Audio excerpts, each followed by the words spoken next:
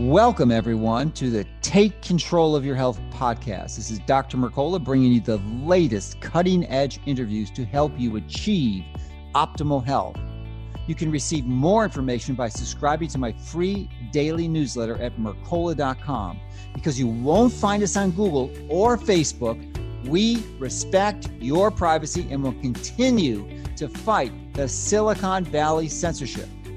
Thank you so much for listening. So let's get started with this week's latest program to help you and your family take control of your health. Welcome, everyone. This is Dr. Mercola helping you take control of your health. And today we are joined by Dr. William Seeds, who's going to be diving in deeply into how one can metabolically optimize and fine-tune your body so it'd be more resilient to encountering infections like infectious respiratory viruses like COVID-19 or SARS-CoV-2. So welcome and thank you for joining us today. Thank you for having me. Appreciate being here. So by training, you're a surgeon, and I guess one of your active functions is that you teach peptides in the A4M community. So maybe you can help us understand how a surgeon gets into this type of approach. Well, it's a great question, and thank you for the introduction. My science background has always been molecular biology and biochemistry, and so that's something I've been deeply involved for the last 35 years. It's parlayed into orthopedics in my specialty because of tissue healing and, optimizing cell efficiency and the flexibility of the cell to improve tissue healing in what we do surgically. So it's always played an integral role in what we've tried to do to optimize patient outcomes with what we do.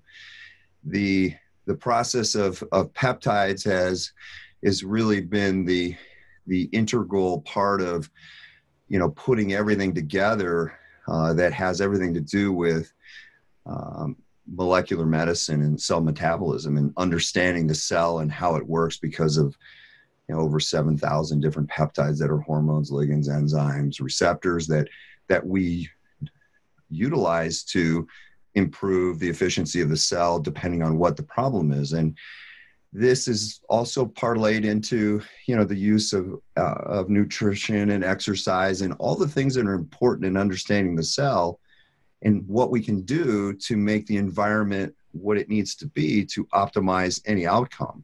And so ketone esters absolutely play a significant role from us on the athletic side, on the tissue healing side, and in just most importantly, in the ramifications and utilization of using ketone esters and what we could provide here in the short run for a metabolic therapy that everybody could take part of in understanding the importance of these esters, ketone esters, to help people in states of injuries such as a viral infection like the COVID-19.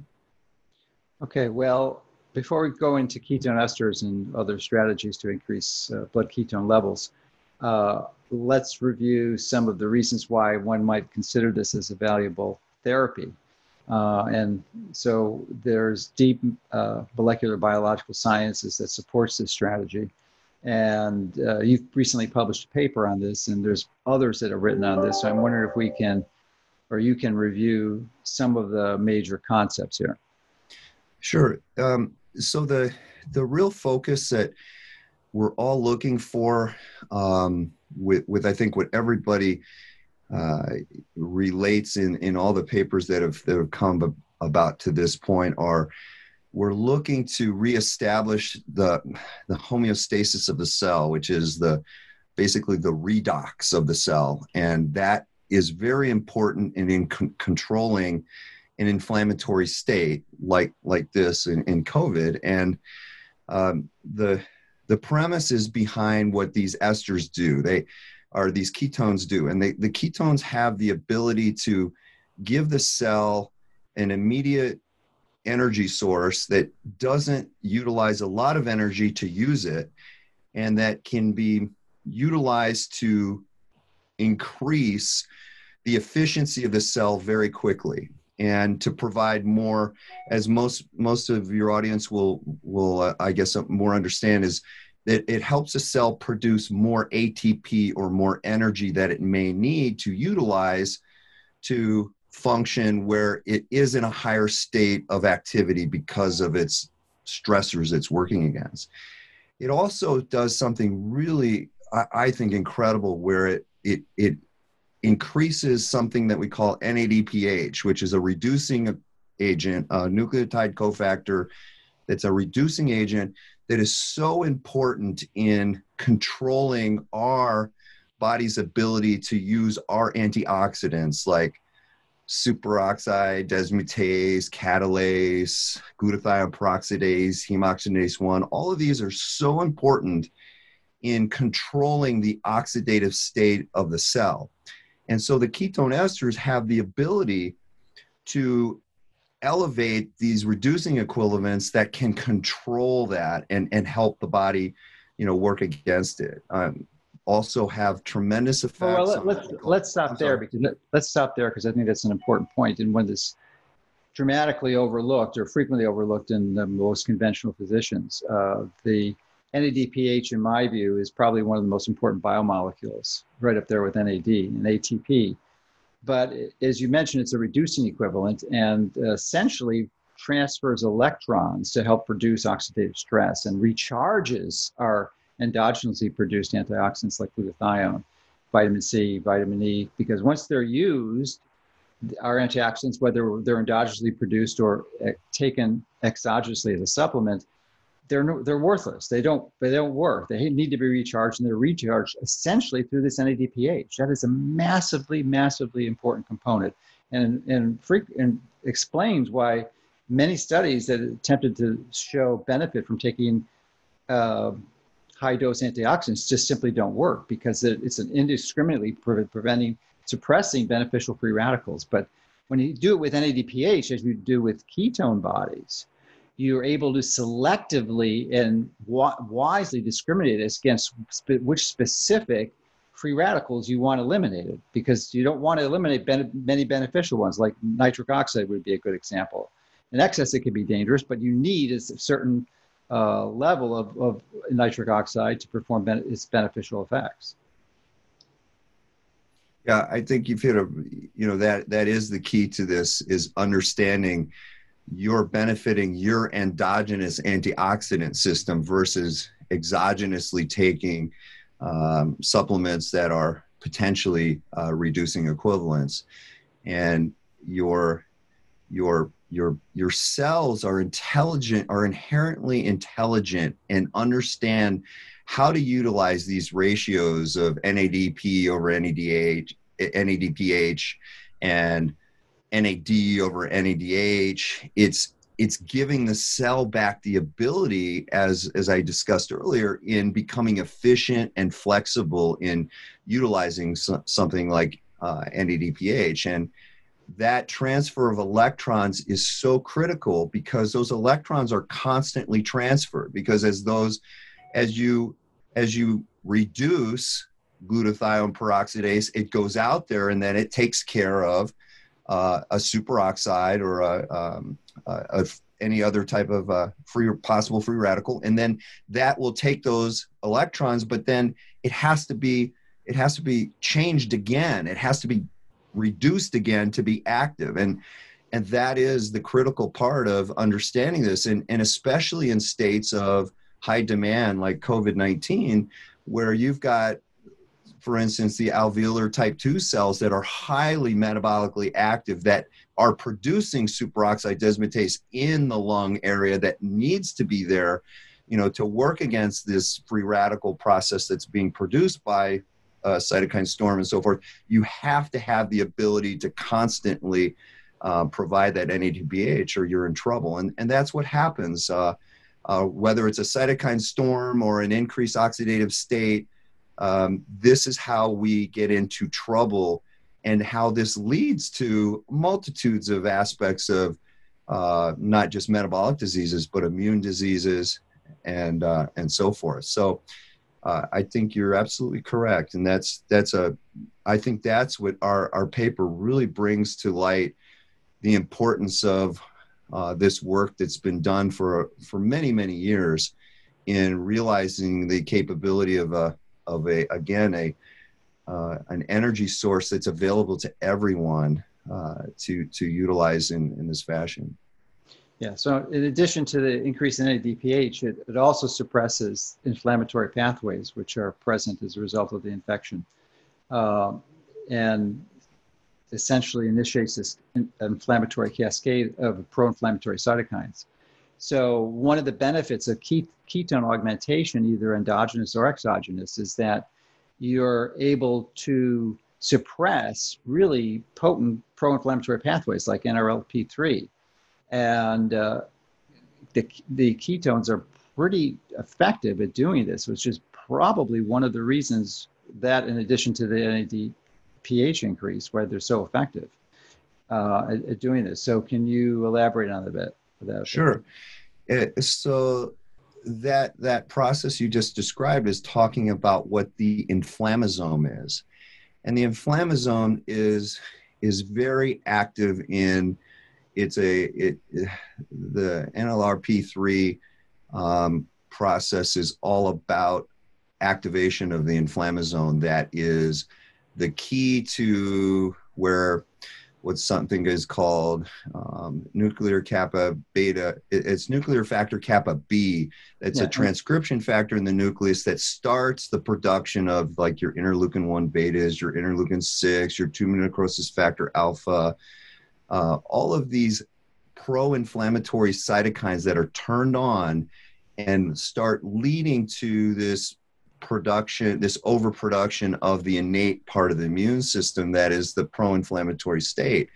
And the ketone esters, what they're able to do is through a process of, because we're also, besides the NADPH, we're also elevating the amount of NAD that the cell has, in particular to upregulate the SIRT genes. And within the SIRT genes, these are longevity genes, but that are also very important in deacetylating the inflammasome.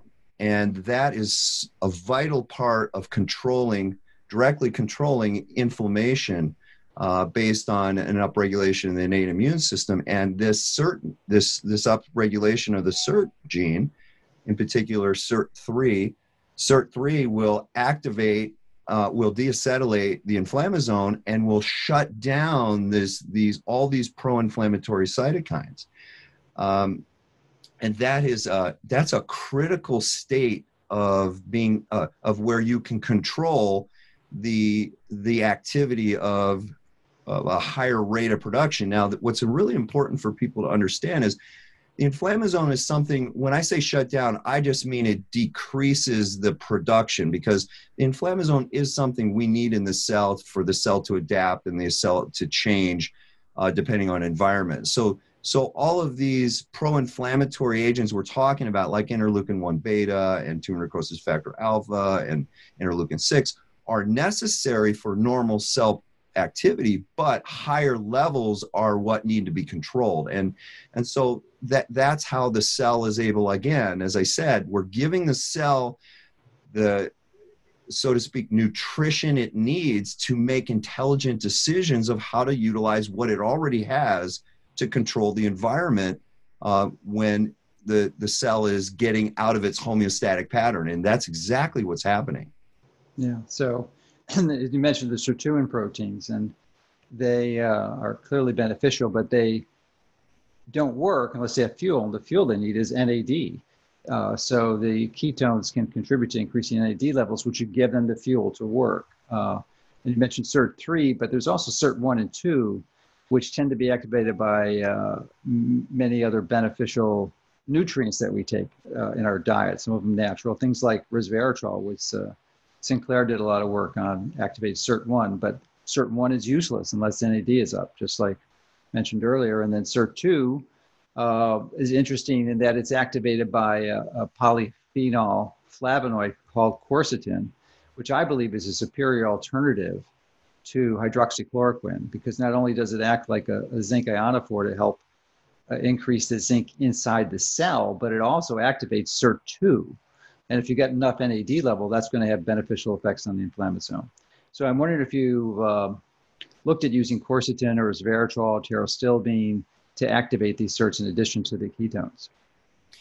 No, I mean, so there are some discussions that can be had about, the ketones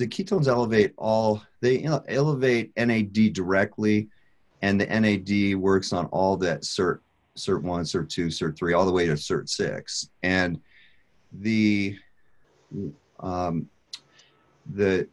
this is directly controlling that pool of NAD over NADH.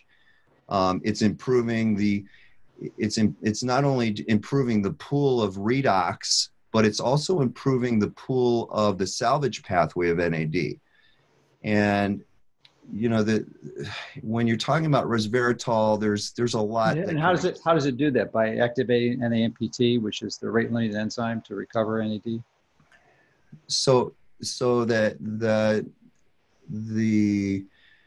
nicotinamide phosphoribosyl transferase that you're talking about, the enzyme that is the rate limiting step of the salvage pathway for NAD, that's controlled more specifically through the circadian rhythm of the clock and the BLMA1 genes that are actually circadian genes that are activated. But the NAD that here I'm just talking about, what we're doing is we're doing something to elevate the redox, but at the same time we're giving the cell the ability to utilize through, let's go through this pathway of, we're upregulating SIRT1. So what are we doing with SIRT1? That's going to upregulate the process of AMPK to PGC1 alpha to improve the transcription factors for the mitochondria to improve mitochondrial biogenesis. Mitochondrial biogenesis, once that process starts, it starts activating and increases the salvage pathway at the same time, because you're necessitating a demand for NAD. So it's kind of like using a scenario of how metformin does some things to trick the cytochrome 1 into thinking it doesn't have enough energy, and then it has to upregulate that part of the oxidative phosphorylation process to make more ATP. It's kind of that same concept, but it's doing it as a demand concept in changing that. So you get a lot of these things working together that make all the sense in the world, and you're not doing anything to sacrifice energy to do that. Okay.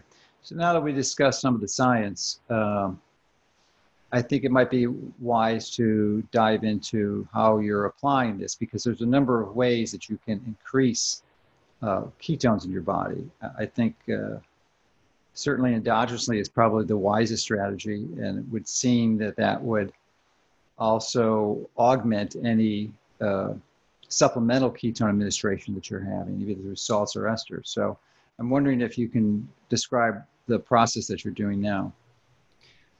Sure. So I like using exogenous ketones because I can get an immediate change in ketone and ketosis, depending on the amount of ketones that I use, in getting that millimole amount of ketone ester that we wish. And in particular, let's say we use 10 mLs of a ketone ester.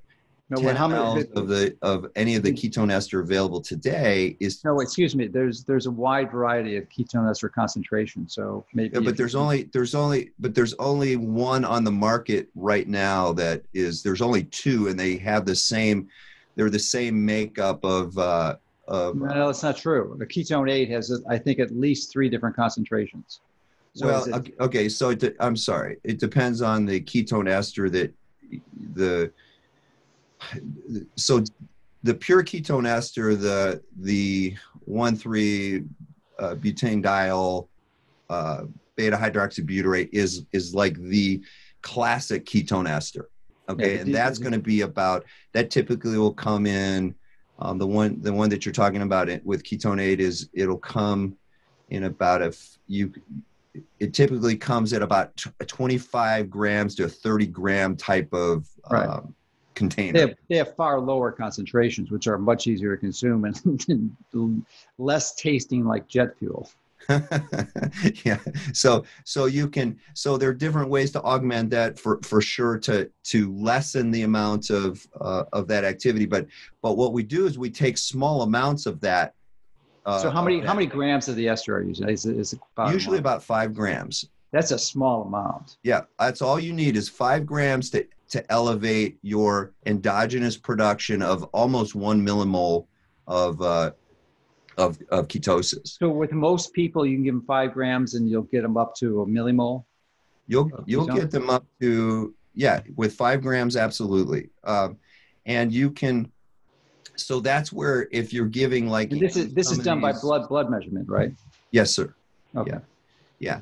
And you can, if you utilize, let's say 25 grams, you'll get that to 3 to 5, anywhere from 3 to 5 millimoles of ketone esters that'll be around for about 3 to 4 hours. So we've kind of found, we believe that range anywhere above 1 millimole is going to be effective initially in the amount of ketosis we need to see those changes of exactly what we talked about, NADPH, the NAD, the inflammasome action. Now, when in our treatment of people that are directly in a COVID situation where we're trying to treat respiratory problems and issues of where we want a higher millimole concentration, we're going to use the 25 milligrams, almost 25 milligrams, to get that 3 to 5 millimole. So these are people in the hospital or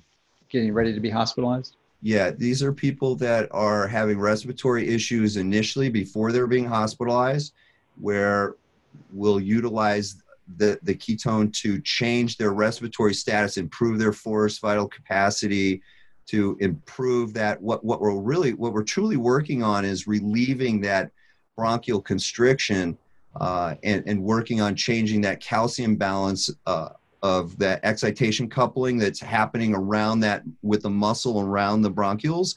And that's why the ketone esters have been so effective for us, because we get a very, very quick improvement in that bronchial dilatation that we're looking for to help with just the respiratory part initially. And that's been absolutely a wonderful tool for us as physicians to be able to utilize early on, where people are feeling that chest tightness and having some early respiratory changes. We've done that. Now, we've done it also on the back end of COVID, where people have been treated that still have respiratory issues and still have fatigue issues, where this ketone ester has been a tremendous benefit as a utilization in improving, what we've just talked about, giving them that energy source for those issues that get people into the fatigue side of it, but also with the breathing aspects of the bronchial constriction issues. So I'm wondering how many people you've used the ketone esters with who were symptomatic with SARS-CoV-2. So Dr. McCullough, I've been very fortunate because of my groups that I work with in my peptide society, my SSRP society. I work with hundreds, if not thousands, of doctors here around the U.S. of where I've been helping and describing these protocols that we can use for in these purposes early on treatment. And so I've been consulting with people, not just here in the U.S., but everywhere, all over the world, and utilizing esters to help them early on with treating this as let's say not even when they're in the COVID process. I've even gone as far as having people utilize these as a prophylactic measure in working on improving the modulation of their immune system and to be more prepared if this happens. And so that I believe I've had a very good experience with working with many physicians, and I'm sure as you've probably had possibly some videos sent to you from Ketone Aid that have showed you some of these things that we've been able to do with patients, of changing their respiratory status within minutes of 15 to 20 minutes of changing their status of where they were had not significant, but definite changes you could see on video of where they were having issues with their breathing that were improved. Yeah, it's one of three interventions that I convinced have pretty dramatic and nearly immediate benefit. One is the ketone esters. Second would be molecular hydrogen, and the third would be nebulized hydrogen peroxide, which every one of those are close to miraculous when they're, and I don't know that any clinician personally who's been able to incorporate all three, but there's no reason why they couldn't be, because there'd probably likely be a very powerful synergy between all three of them. So let's get into details though. We've been focusing on the ketone esters because there are a number of ways to increase ketones. I'm a fan of doing it metabolically and naturally without any supplements. Not that I'm opposed to supplemental ketones. And in the case where someone's acutely ill and you don't have the luxury of having 2 to 3, 4 weeks to metabolically adapt and be able to generate them endogenously, you can do that with the ketones, esters, as you mentioned earlier. But I think if you can do it naturally, it might be a wiser strategy, especially if you're interested in longevity. And I personally follow a cyclical ketogenic diet, which I think is almost optimal for nearly everyone. So not low carb continuously, but low carb intermittently, because continuous low carb can be highly counterproductive. But into that, I integrate, and I think this is in one of the papers that was sent over to me, is the use of MCT oils, specifically caprylic acid, C8. And I take a lot of it. I take sometimes either 6 or 7 ounces a day. And if I'm on a low carb day, my ketones will typically go between 3 and 4 with no ketone esters. And I'm not fasting. I'm eating 4,000 calories a day. They're usually about 3,500 to 4,000 calories. So it's pretty dramatic what you can do with simple metabolic interventions without the use of supplemental ketones. Yeah, I have no disagreement with a metabolic approach with a ketogenic type of diet. When I do utilize it, I have people cycle through it. I don't have them on it long term, just because of the acidic issues and what I know it can potentially do. Unless you're addressing the base aspects of a ketogenic diet, you're going to have issues down the road with washing out alkali out of the bone, and you're going to have some electrolyte issues. But I really like your idea on your middle chain fatty acids. They're absolutely I think a wonderful utilization of a substrate that most people don't know about, and I think that is brilliant.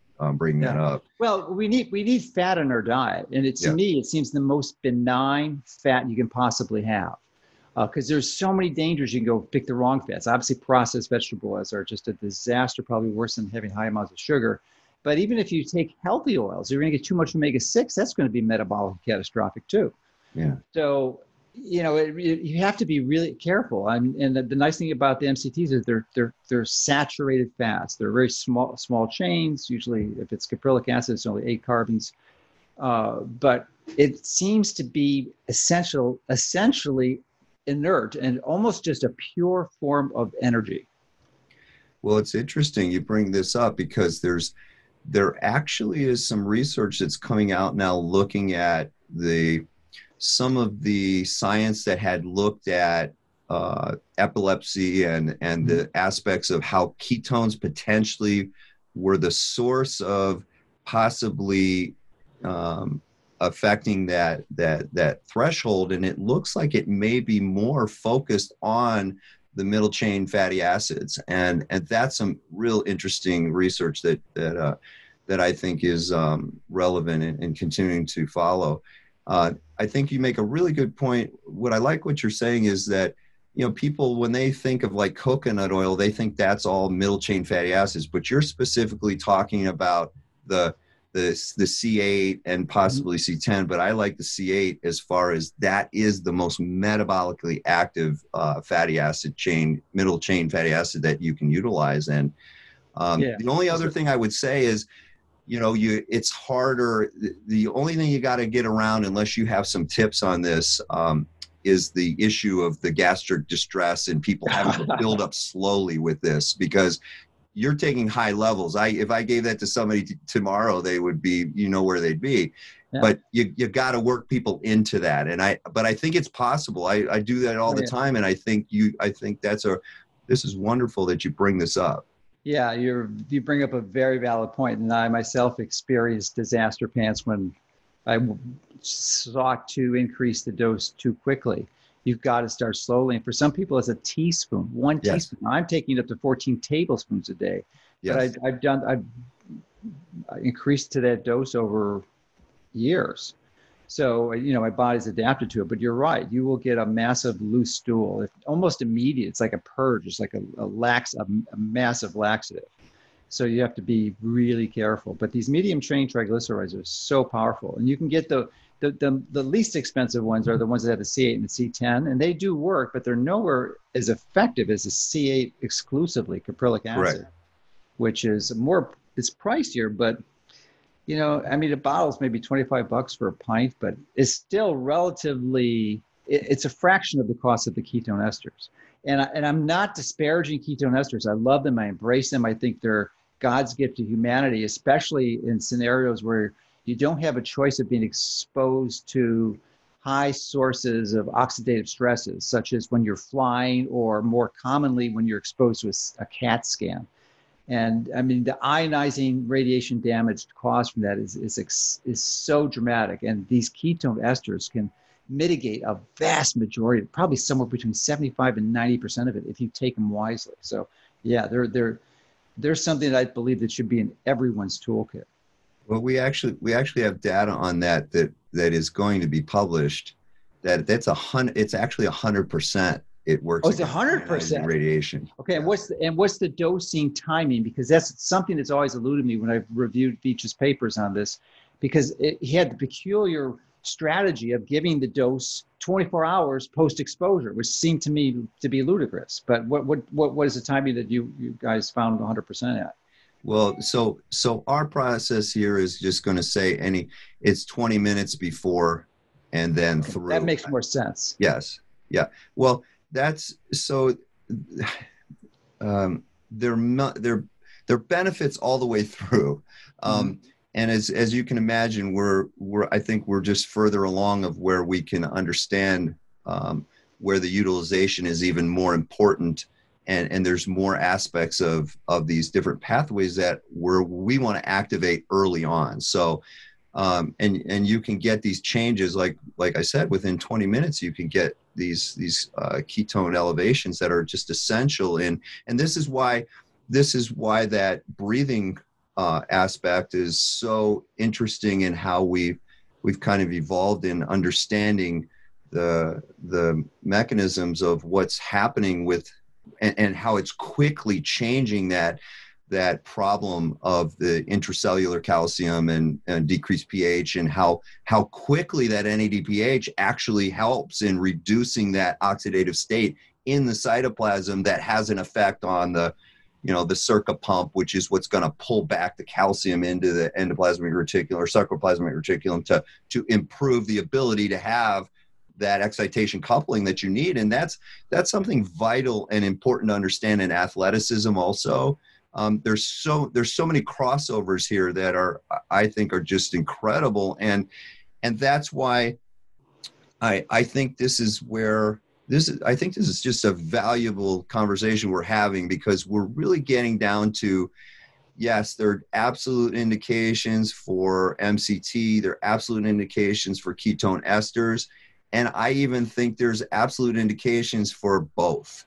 And that's even a better, there are even other scenarios there that you can utilize that. But I'll caution people too. when you do that, you're going to be very careful, as we said, about how much you start people with the MCT, and the half a teaspoon is absolutely the first place to start if we're using a pure. Dom D'Agostino firmly believes that MCTs are a wonderful synergy with using exogenous ketone esters. They work really well together. Yes. So the question I have, though, relates to your experience on using this intervention with people who are having relatively high amounts of carbs. Because I know personally that on my high carb day, which isn't really particularly high, but 100 grams of carbs, maybe 125, 150, depends, but usually closer to 100. It will be, even when I take the 14 tablespoons of the MCT oils, it will be difficult for me to get above 2 millimoles. Whereas on a day where I'm below 50, I'll go to 4 millimoles. And it's sort of an extension of that process when I've been using the exogenous ketones because I've had an exposure like to ionizing radiation, or I'm flying and I'm taking the MCT oils and fasting. I can get my ketone levels to 8, which is crazy. Normally you can't get to 8. It's really hard to get to 8 unless you've been fasting for a week. Yeah. So, I mean, you can get dramatic increases. So I'm wondering if you have, with your interventions, if you've explored the issue of at least seeking people to get into the low carb area, because insulin, as we know, is going to inhibit the production of ketones. So and if you're having a lot of carbs, your insulin levels are going to be elevated, relatively elevated at least. So it would be more difficult to make. You can still make them, but you're not going to make as much of them, it would seem. Yeah, I absolutely agree with you. I think so. That's a relevant part of the paper we discuss, and how, carbohydrates are something that something that need to be reduced if you're trying to get the efficiency out of these ketones. And so utilizing ketones, and if you're trying to do it in where I've utilized them in, let's say I'm not working on this COVID status, but I like to use them in the process of people that are within intermittent fasting. They're trying to do that and breaking their fast. I might end with the ketones. I do it with low carb because, and I'm talking like, 100 at the max, maybe 150. I think you still will get great benefits with the ketones. The problem now, I do like using the ketones post workout for people that are trying to work on anabolism and repair. I do like using ketones where people are mixing high carbs and protein and the ketones, because what it is doing is keeping insulin at a higher rate, at a higher level, to utilize all of those carbs and so forth in the repair status. So I do like those, and those are very productive. And it's just about timing and how, because that's just doing something else, working on inhibiting histone deacetylase and helping that repair aspect of what you're working on post-workout, post-training. But otherwise, I always try to have people utilize these ketones in between their meals, so that it's something more that where they're not affected by a higher glucose level. And it also tends to, the important fact to bring up about ketones is we're not increasing fat oxidation by using ketones, and so we're not essentially helping people oxidize fat better. But what we are doing when we're utilizing ketones in between their normal eating periods, we seem to be tending to reduce the amount of food they want to eat during those periods. So there tends to be more of a calorie restriction that ends up being inevitable when you have people, if you have them on a maintenance of trying to utilize these ketones in between, like twice a day or 3 times a day, in doing so, where you can't typically do that with the ketone salts because of the higher salt load, and you only get, your one bang for your buck there, and you don't get your ketone levels that high with that too. So I think you make a very good point in understanding this glucose aspect, and with in particular with disease states and with COVID, the innate immune system depends on glucose, and that's what drives this system and drives the immune response by utilizing glucose. So by using the ketones, we're going to decrease the amount of glucose utilization. We're going to drive it down because we're going to turn in a different mechanism. So it does work that way. It does work that way in making the glucose process less effective when the innate immune system is activated. And that's another powerful part of this process of utilizing ketone esters. Yeah, you bring up an interesting point that I hadn't thought of, especially for competitive athletes or bodybuilders. Insulin, in addition to driving glucose into the cell through GLUT4 upregulation or translocation, is also an anabolic hormone. It helps build muscle mass, especially if you're integrated with resistance training. So the downside of it, though, is that it's going to limit your ketone production or your body's ability to make ketones, even if you get the esters. But if you give in the esters, you're going to get relatively high ketones and get all those benefits, even though you have high insulin, which is an absolute physiological anomaly and probably only ever happened in the 21st century, because in nature, you'll never find high insulin levels and high ketones. It doesn't happen. It just doesn't happen. Right. Now, you can really game the system and almost all, and I think as we're doing this interview, the Tour de France is going on, if I'm not mistaken. And I believe almost all the Tour de France athletes are using ketone esters. Absolutely. You cannot compete at that level not using these esters. It's sort of the state of the art at this point. So it's an interesting strategy, especially if you're a seriously competitive athlete. Absolutely. It's changed the game of athleticism, and there's a lot more to come with that. Yeah. So are you doing any work with that now in yes, competitive athletics? Absolutely. Yeah. And it's interesting. I mean, I think people, so there's athleticism where the anabolic state is very important, or the where it's more, it's less it's anaerobic, less aerobic, and then there's their aerobic sport.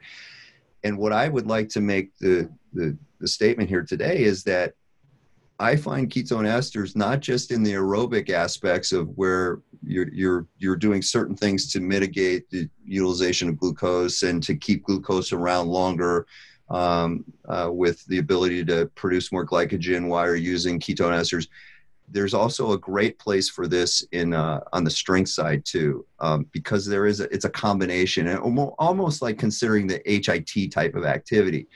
And I found that these, working within these strategies, and just like you said, and understanding, when people are training at these levels, what no one realizes, it's their post recovery, it's their repair to go back and do that again that is so vital and important in preparing these athletes.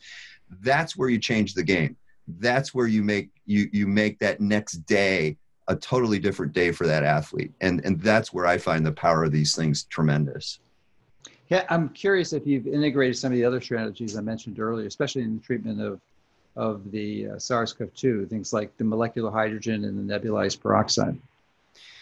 Well, so I absolutely know what you're discussing, and from my aspect, I'm like the peptide expert. So I'm looking.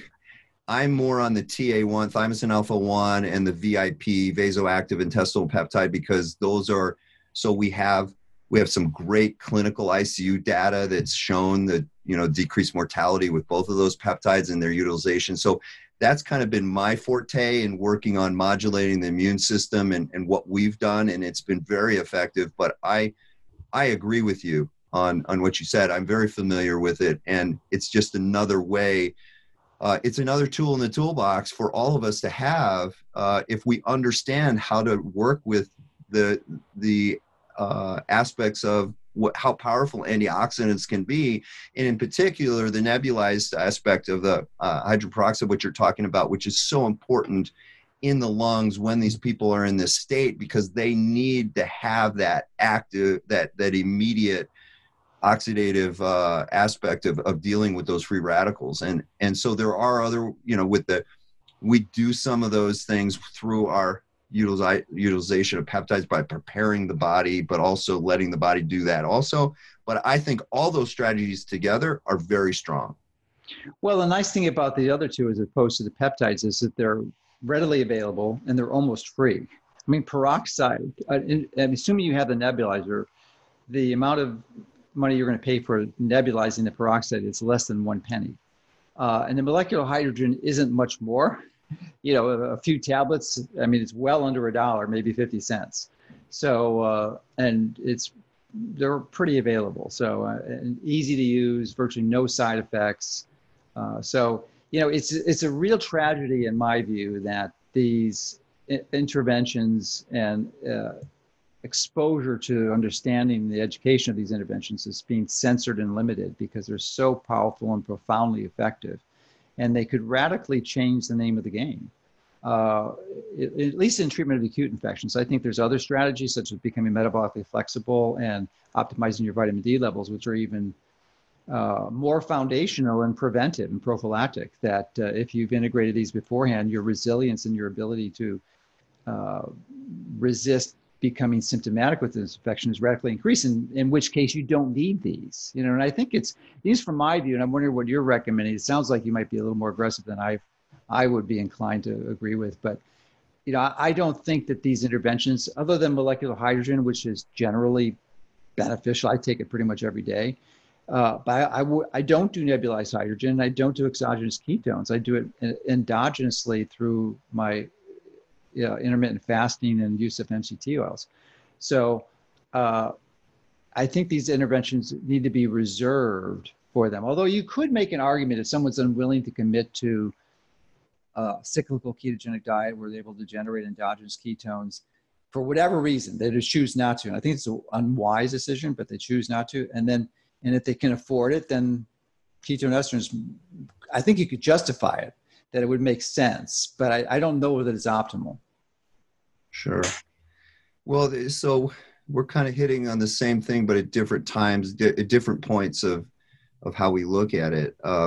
Number one, I will say I took a tremendous amount of heat on another basic tool of just using baking soda or like Alka-Seltzer Gold to help in treating this these issues that happen with the increased acidic aspects of what happens with the inflamed state, but more so getting down to the molecular level. What happens is you get these peroxynitrites that are the things that do travel. They're the real free radicals that are having a great effect because they have a half-life and they travel, and bicarb immediately neutralizes that immediately.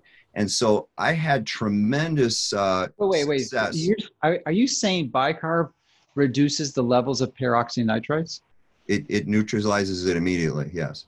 Wow, that is extraordinary, because it is probably the free radical that's most responsible for damage from EMF. And I'm wondering what literature you have to support that. Because I've never heard that before. That is amazing. Yes. That's, well, it's why it's been, it was one of these initially it was one of those easier things that everybody had it in their cupboard, and it was something that I could get a message to somebody and say, look, they're stuck in their house, they've got these issues starting, and I say, just let's build your bicarb level up really slowly, with like we do in athletes with, we'll go through this process of, because again, gastric distress can be an issue with just pure baking soda. It typically isn't with like Alka-Seltzer Gold, just because it's buffered. But yes, so what's your protocol for increasing the bicarb? So I like if you can get the Alka-Seltzer Gold, but it seems like since we started all this now, you can't even get it on Amazon. But I think they've caught up with being able to produce it. But I like people taking the Alka-Seltzer Gold It has to be that specifically. It doesn't have the aspirin in it. And I'll have people take just to build up their bicarb level. I'll have them take 2 tabs in the morning, 2 tabs in the middle of the day, and 2 tabs at night. And that's just the beginning. And I'll have them do that for about 3 days to a week. And then I just have them go down to just doing 2 tabs a day.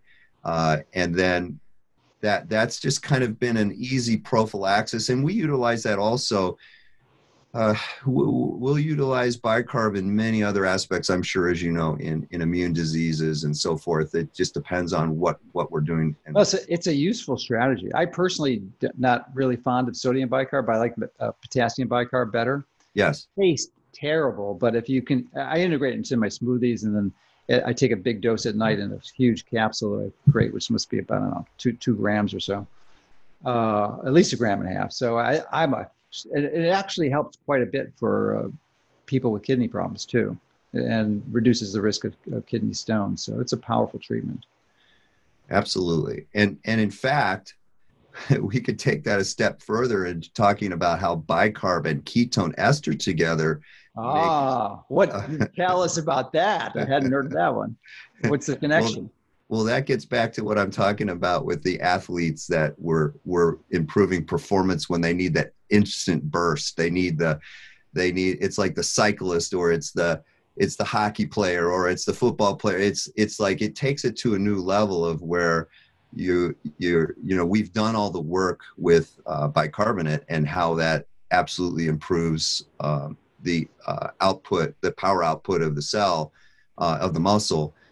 Just based on improving the ability to work against the buildup of lactic acid over time. It's just improving their ability to perform longer. And when you combine ketones and bicarbonate, you've just all of a sudden changed the playing field. And that's the. I'm curious because it was traditionally thought that lactic acid, which is a metabolic byproduct of heavy exercise, is detrimental. But as we evolved in our understanding of science, we came to realize that is a really important biomolecule. And actually, absolutely, many people are taking lactic acid as a supplement. So I'm wondering, it would seem that if you had large amounts of bicarb, you might in some way inhibit or impair the activity of lactic acid. No, you're still getting the signaling of that process. You're not affecting what the lactic acid is important in the brain. It's important because it's what's going to improve the increase in insulin for you also. I mean, this is what the key here is understanding that you're not changing signaling. All you're doing is controlling the pH of the cell because you're still making it. Okay. And so the signaling is utmost importance of improving that insulin to improve that utilization of glucose. So it's just a really amazing circle. If you understand these pathways, you've got some just tremendous tools that are WADA approved. There's no stipulations against any of this type of stuff. Those who don't know, that WADA is World Anti-Doping Association, which is the regulatory body for supervising athletes to make sure they're not cheating. Thank you. Yes. So what type of dose, if you're assuming you're not using the Alka-Seltzer Gold, would you recommend? How many grams of the bicarb per day? Right. So if you're so that's tougher. So I just go by mill equivalents, and if you're just using baking soda by itself, I'll have people start with a half a teaspoon, and I'll have them load up a half a teaspoon about every 3 hours, and I'll have them do like 6 doses, and I'll have them do that for a few days, and then I have them go to a full teaspoon, and I'll have them do it 3 times a day, and then I'll do that teaspoon like that 3 times a day for a few weeks, and that'll get them that'll get the bicarb level, it'll get the pH where we're in a place of, we're not going to change, so to speak, the chemistry, but we're giving bicarb there that's going to challenge the ionic change of the hydrogen ions that are going to be produced. It's going to be able to challenge that instead of going into the muscle and taking glutamine and then to the liver to produce ammonia, to balance out the pH. We're not going to need to do that. And so we're preserving muscle, we're preserving bone. And I think that's the key to, I'm sure as you, let me take this a step further if I can. I'm really a tremendous believer in the, and the research is there, of understanding that, the diets today are just set up to destroy that acid-base metabolism. And over time, what I just described is what's happening. You get a slow leak of loss of amino acid from the muscle. We've studied it based on nitrogen that's been produced in the urine, and the kidney has to make up for this acid buildup because of the protein buildup. It has to deal with it by taking amino acids from muscle or alkali from bone. So you've got this strategy of utilizing bicarb that it changes that. It stops osteopenia. It stops sarcopenia. And on top of it, it's got these other aspects of improving cell metabolism. And like you said, it's another thing that's pennies on the dollar, right? Yeah, we love the inexpensive, simple, safe, virtually no side effect treatments. Those are the best type. That's the one I really seek to understand. And I really appreciate your insights on this, because I've known about the use of bicarb, but never fully and more deeply appreciated its value. So I think it's going to be something I'm more widely promoting now. So let's get back to the ketones. Well, actually, before we go to the ketones, it has to do with testing. So I'm wondering, with the alkali, when you came to your conclusions, if you were measuring serum bicarb or arterial urine, bicarb? just urine. Urine, yeah. Urine. Really? Yes, yeah. You can raise the pH in your urine. It's easy test. It's an easy test to do. You if you find out, if you use those urine strips, you got to make sure you're using the right ones. I can't remember the name. There's one that's easily obtainable. You're going to see most people's urine pHs are lower, 6.5, 6, sure, maybe 6, whatever. I just try to get them above 7. That's all I'm trying to do is get them. So just urinary pH. Yes. Okay.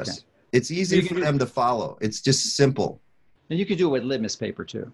Yes. That's a simple way to do it. Yes. Okay. Well, that's golden. So let's get to the testing of the ketones. So there's a wide variety number of them. You can use urines, which I'm sure you're not recommending. I think we talked about earlier about using the blood, but even using the blood, there's about at least 3 or 4 different strategies to use. I'm wondering which one you're using. And then finally, if you looked at the breath acetone, the new measurements like, I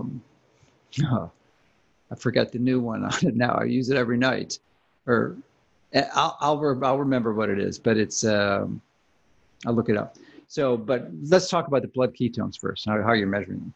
Yeah. So I've kind of gotten to give you where I'm at now. I just knowing relative to how much ketone that I'm going to give to a patient. If it's a male, I'm using 10 ml. If it's a female, I'm using 5 mLs, because I used to see that was the variance in how I would get to my 1 millimole level.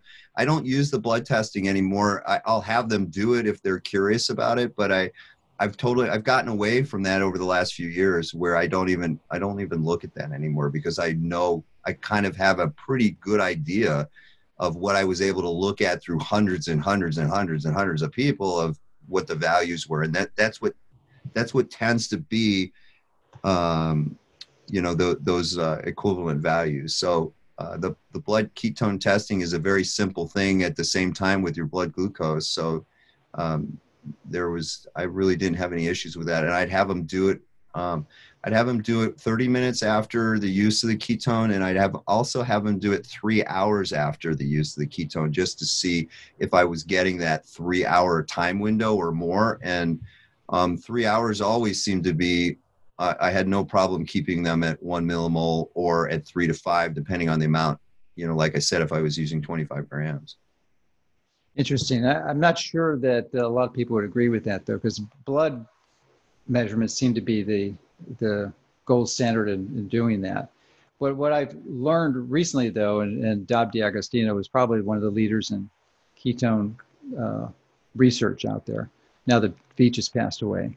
But he is particularly fond of the new instrument, which I couldn't recall earlier, which is BioSense. I was thinking of BreathSense, but it's BioSense, which is a little device that you can hold in the palm of your hand, and it measures breath ketones or breath acetone, Right. which is one of the ketones. Yeah, it's a breakdown product, but it's you got beta hydroxybutyrate, acetone, and acetoacetate. It's completely different than ketonics, which I've had probably 3 or 4 of those, and which is relatively inaccurate. The BioSense is pretty cool. I mean, it's really easy to use. There's no sticking. That's a little pricey. It's a few $100s. But once you have it, you could basically test your ketones unlimited, and it correlates really well because it gives you a number from 0 to 40. 0 means you're not really making any ketones, and 40 would be the high limit. And it's actually translated as it's like 10 times higher than your ketone level. So if you had a number of 39, your level would be about 3.9. And it doesn't go over 40, but it'll say high when it's over 40. So you've rung the bell if you get the high. So I've done that a few times, but not many. That's a difficult number to achieve, but it's a pretty interesting tool. You might be interested in playing around with it, but I like it, especially if you're serious about this. I think it's pretty helpful. And the other thing is, I wonder if you played with the CGMs or continuous glucose monitoring systems. I find those fascinating, and I have not. I think they could be very useful tools. Yeah. There's an interesting company that's called NutriSense that I'm going to start playing with.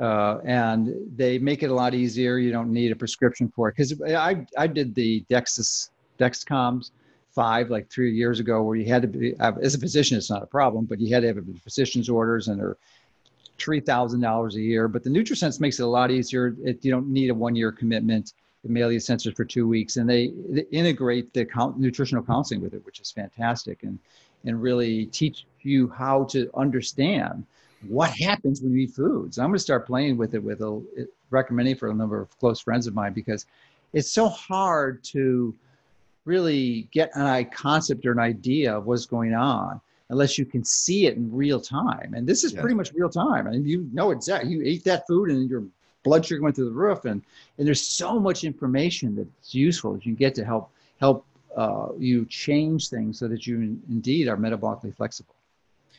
I agree 100% with you on that. I've been intrigued with it. I just haven't had the opportunity to really work with it. Yeah, you might want to look at that NutriSense. I think it'd be something that's worthwhile. I'm sure they'd be willing to work with you and give you an opportunity to evaluate it. But I was intrigued with it. I learned about it from one of my friends, Seem Lond, who's had a similar good experience with it and was impressed with its work. So, all right. Any other items you'd like to enlighten us with today? No, I do want to say, I think you serve the public wonderfully with the things that you've done over the years. You're ahead of the curve with all the information you bring to the public, and my hat's off to you with really educating people about what's relevant and what they can do the next day that absolutely makes a difference in their lives. And I've been a subscriber of yours for a long time, so I admire you, and I love the work you do.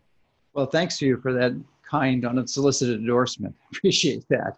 But it's easy to do. I'm passionate about health. I love optimizing it. I love getting myself personally healthy, and that's one of the reasons why I started the newsletter, was to share this information with people, because I was treating patients at the time. I would see, God, on a busy day, 25 patients in a day, and a few thousand people in a year. That's significant, but it's not millions of people, and millions and billions of people need this information.